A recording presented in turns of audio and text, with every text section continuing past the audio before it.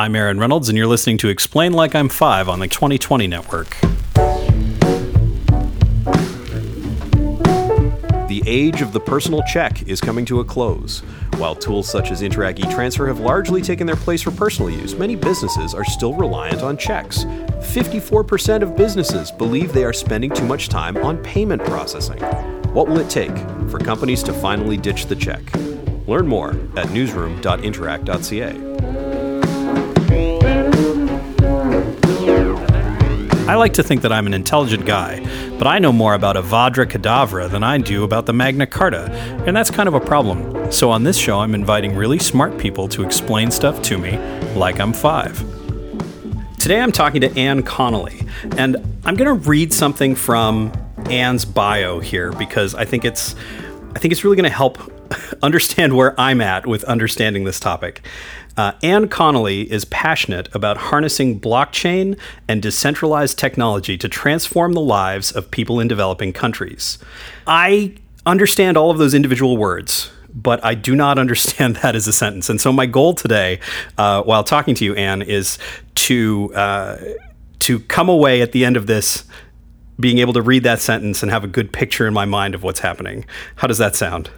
That sounds great. Thanks so much for having me today. Well, thanks for agreeing to be with us. You are in California right now. That's right. I've been down in Silicon Valley for some meetings and up in LA before I head back to home country of Canada. Excellent. So I'm going to start with then the very big question. What is blockchain? That is a big question. It's a giant question.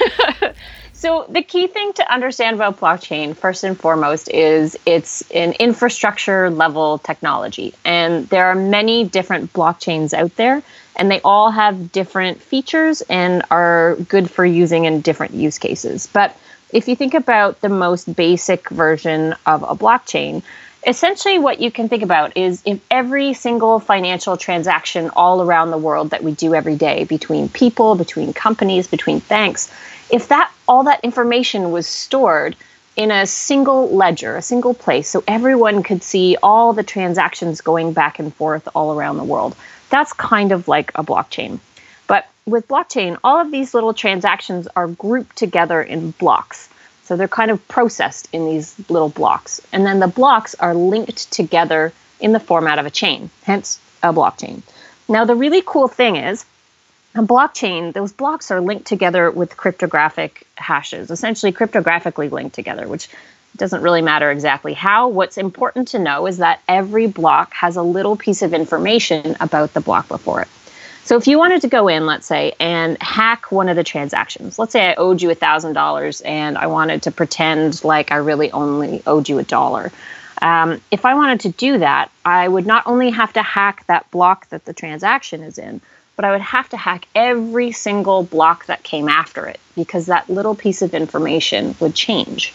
Right, okay. And so that makes it really, really difficult to hack. Now, the other really cool thing about it is that a copy of this ledger, a copy of this sort of store of all these different transactions is stored on thousands of computers all over the world at exactly the same time. And so if you wanted to hack that block and were able to do it and were able to hack every single block that came after it, not only would you have to do it once, but you'd have to do it on all of those computers all over the world. And that's what makes blockchain so amazing, is that it's basically impossible to hack, which means that you can have this big ledger where all of the transactions are kept, but you don't need to trust anyone in order to keep that transaction record going. Right. So the idea then is that you're not trusting like a single individual or a single security team, but it's the system itself is built to give you that trust. Exactly, because when you look at it, there's sort of three really key properties, and one is that it's public, so everyone can see all of the transactions. Just like if you had, transfers from one bank account number to another bank account number, you don't necessarily know who's behind it, but if you had to show someone and prove to them that a transaction had happened, you could do that. It's also immutable, which means you can't change or edit it after the transaction has happened, which means you can't go back and make changes to it, which is really key. So these are some of the really important properties of blockchain. And the last one being, of course, that nobody owns it. So it's not like if I had a really good friend, like I was friends with Bill Gates, and I said, look, I want you to shut down this blockchain. He couldn't do that. It's totally decentralized. And so it really becomes something that's in the hands of the participants that are using it. Okay. That's really interesting. I was actually reading only this morning about, I forget where it was. It was a detailed article about the man who for years was scamming the McDonald's Monopoly game. Yes. And he was, giving game pieces to, his friends and things like that because he was the person in charge of security for the game pieces. And so this is interesting. The idea is it's a system so that someone who would be inclined to do that is just not able to do something like that. Exactly it. So it's huge for preventing corruption and for providing transparency, and first and foremost, just for removing the need for a trusted party in transactions where you don't trust each other. So let's say you and I wanted to make a bet, but we didn't know each other. I mean, I could make that bet and take the chance that at the end you wouldn't pay me, but more than likely we would find a third party, like a mutual friend or a betting website, to provide that trust in our relationship. But with blockchain, you can do something really cool that's called a smart contract. So essentially you code a contract between the two of us that says, at the end of the football game we've bet on, if my team wins, then there's an automatic transfer of funds. And then at the end of the game, we could all check, I can, you can, the public can, to see that that transaction happened as it should have. And that means essentially that we don't need the betting website anymore. We don't need any party that's there just to provide trust and not to add any other additional value. Okay, that makes sense to me. So thank you for that part. And so here I'm going to bring up the idea of Bitcoin, because financial examples are what you've concentrated on, and they definitely make a lot of sense for blockchain. So what is blockchain's relationship to Bitcoin? Right. So Bitcoin is essentially it's a digital currency, and it uses blockchain. So if you're using the Bitcoin blockchain, all those transactions we've been talking about are happening in the currency of Bitcoin. So essentially what it is a currency that is not owned or managed by any one government. So we talk a lot about, the separation of church and state and the separation of a lot of these things away from centralized government, but very seldomly do we talk about separating money from government or from geographic areas. And that's essentially what it's doing. It's taking a money supply and creating, an ecosystem and an economy that isn't managed or governed by, a traditional governing body. And what's really exciting about that, and I get a lot of people in Canada who ask me, well, why on earth would you want money that isn't backed by government? And what I say to them is, maybe in Canada you wouldn't necessarily want that, but if you're living in Zimbabwe, where the inflation rate was 80 billion% in 2008, right. Having the choice of government-free money isn't just, a nifty way to buy a cup of coffee in the morning. It's really about survival. It's really about knowing that the money that you earn on Monday will buy you food on Friday for your family. And there's a lot of cases like that around the world where if you can't actually count on your government to properly manage the financial system, you can be hugely disadvantaged or even put into difficult situations of starvation like we've seen in Venezuela, or just a complete inability to, run a business like you've seen in a lot of places like Argentina. So there's, when you look at the world as a whole, government-backed financial systems, their track record's actually not that good. I mean, the other neat thing I can say as well is that when you look at having a currency that's not backed by borders or is not encumbered by borders, you can send this money around the world really easily.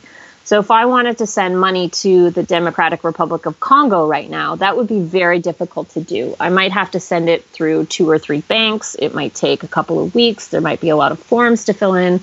And fundamentally, I am bound by the rules of those banks as to whether I can send that money or not and where it can go. They might just say, we're not willing to take the risk on sending money to Congo, and then I'm stuck.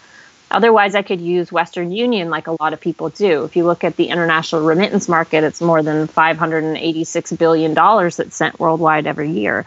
But the reality is, for a lot of these people who are sending money home, the fees on those transfers are astronomical. They're between 8 and 12%, which if you don't have a lot of disposable income is a lot of money. It's a big chunk of it. I was actually just thinking about, I had a situation a couple of years ago where I needed to move money from, basically from an American bank to a Canadian bank, and it was all lost for about 3 weeks. They lost all of my money, and until one of the banks found it, I was sort of stuck. And so this really is resonating with me on that level. Absolutely. Yeah. So I want to sort of dive into, because you have touched a little bit on the social good of it, the idea of using it in places where banking infrastructure is not as strong or trustworthy. Is this what we're talking about when we're talking about using it to transform the lives of people in developing countries? I think that's just the very most basic use case of how it can start to transform these people's lives. Where you get to the next step is if you look at refugees, for example. So one of the biggest areas in blockchain is this idea of self-sovereignty, this idea that right now your identity is kind of given to you by the country you were born in. But really, everyone should have an identity that they manage and control that says who they are, no matter where it is they come from or where they're going. And so if you think about right now, the Syrians who are running for their lives, or a lot of the other people around the world who just don't live in safe places and know they have to, go to a new country. If you run and you arrive at the border with nothing but the clothes on your back, it's very difficult to prove who you are, where you came from, to essentially bring who you were with you to this next place. So with blockchain technology, you can put your identity on a blockchain and have that be verifiable, essentially. So you can get to this new country, you can prove within minutes that you are who you say you are and you come from where you say you come from. So they'll let you in a lot faster. You could put all of your life savings into cryptocurrency that, if you have nothing with you when you get to the border, you can access it using the internet. And convert it into local currency, so you're less dependent on the country that's taking you in. You can also have your educational certificates on a blockchain, meaning that they're 100% verifiable and legitimate, so there's less educational fraud, but it makes it easier for you to get a job in your new country. And so this is really where I see a lot of the massive benefit, is this idea that you can take your life with you wherever you go, and make it easier for refugees to actually start their second life in a new location and be less dependent on the countries taking them in. The idea of a digital passport, or more, I guess, like a digital wallet, because the things you're touching on there are like all the things I would use to identify myself, pay for things, prove who I am, all through blockchain. Now, what sort of infrastructure then does that need? What does that need at our borders? What does that need? How does that play out in real life? Yeah, so that's where things are starting to be created at this moment. A lot of these are ideas that people are working on.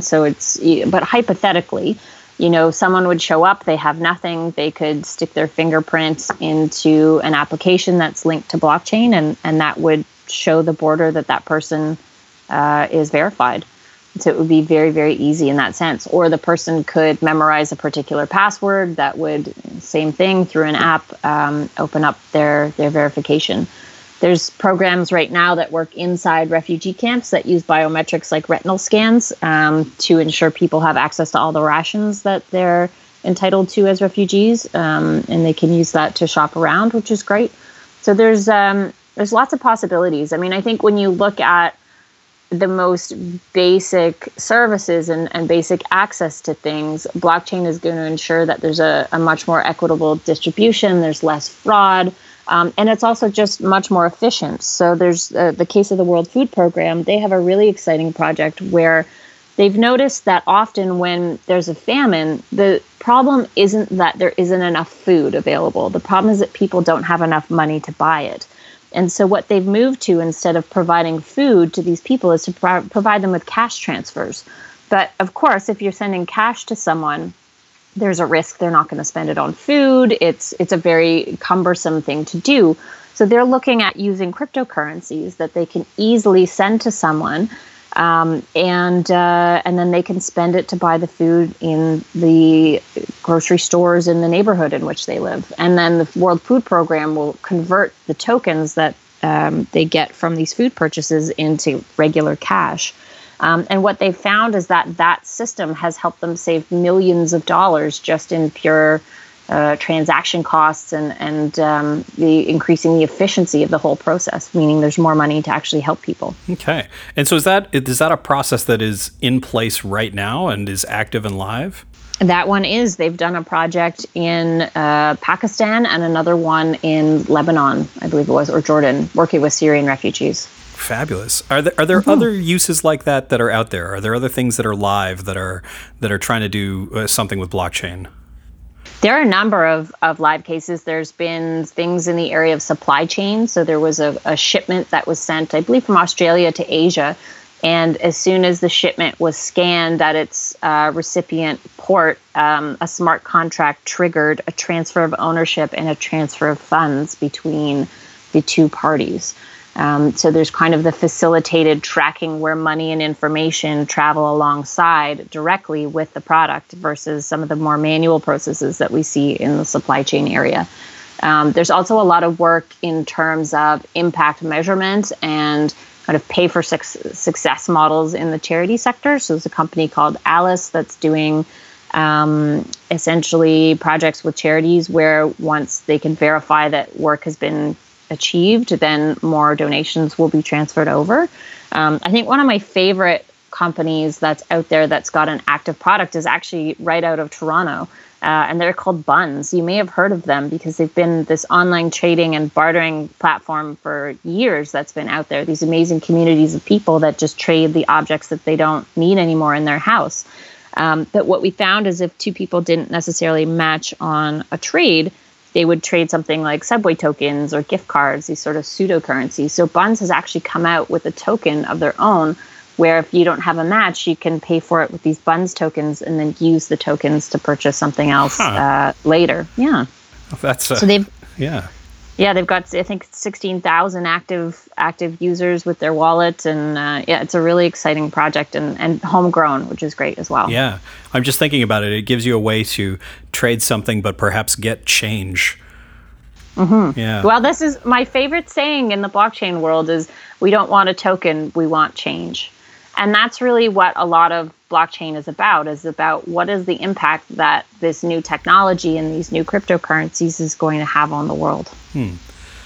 So how did you get involved in this, in the world of blockchain? So I started reading about Bitcoin on Twitter in about 2012. And as I call it, my pre-blockchain career was working in Central Africa with Doctors Without Borders. And you would probably assume that a lot of the places where we worked are unbanked. But when you think about that from a practical standpoint, we had a staff of 200 people scattered across 6 sites in the middle of, the most remote place I've ever been. No water, no electricity, no internet, nothing like that. And so if you're paying those people every month, you're paying them in cash. So for myself and for a lot of my colleagues, to be able to pay our staff, we had to carry knapsacks full of cash from the capital city to these remote projects. We're carrying them through military checkpoints, through, guerrilla manned war zones, very dangerous places. And a lot of people have been kidnapped and injured and robbed doing this very task. And so for me, the first use case I could think of was, imagine if you could pay all these workers with the click of a mouse from Europe and send them these cryptocurrencies across, thousands of borders all over the world, and stop any of the violence that we were seeing. So that's how I really got excited. And then once you start learning about it, the use cases are just exponential. The reality is you need access to the internet. But when you look at where the developing world is, they're way farther ahead than Canada and the United States for mobile money use. So they're already accustomed to this type of thing. And when you look at smartphone expansion, around the world by 2020, basically everyone's going to have a smartphone. And so I don't see that really as being as much of a barrier as it may have been, say, 5 or 10 years ago. And so what's really incredible about this is as long as you have a smartphone, or as long as you have at least intermittent access to the internet, then people will be able to participate. And there's actually a really cool company out of Vancouver called RightMesh that's building mesh networks, which basically means that if you're in a community and one person has access to the internet, if you're nearby their phone, they can transmit internet to you, and then you can transmit it onwards to someone else. So you don't actually really need connection to the internet. You just need close enough access to someone who does have it. Fabulous. Thank you. So I'm going to end off with one last question about what the future holds for blockchain. What do you see as the most exciting thing coming up in the future? Oh, my goodness. I think where things get really exciting is in decentralized models of governance, where essentially you could create a community that was all over the world. It wasn't harnessed by a border, and you can all have access to voting. You could put your energy buying and selling on blockchain. Everything would be automated and transparent, essentially replicating the communities that we have today that are stuck behind borders, but doing it in a worldwide global way. And I think that's really blockchain for me. It's about having the freedom to completely redesign the way we organize society. With very trustworthy data. That's exactly it. So I'm going to go back to the sentence in your bio. Anne Connelly is passionate about harnessing blockchain and decentralized technology to transform the lives of people in developing countries. And yeah, I think it makes sense actually to me now. So thank you very much for joining us today. Thank you. Where can people find you on the internet? I'm at AnneConnelly.ca, and I'm always on Twitter at Anne_Connelly. The 2020 Network is brought to you by Interac. Interac helps Canadians access their funds their way. Products like Interac Debit and Interac eTransfer have made money mobile, taking it from the confines of traditional banking and ushering it into the digital age. As consumers adapt to new technology, so does Interac. Learn more at newsroom.interac.ca.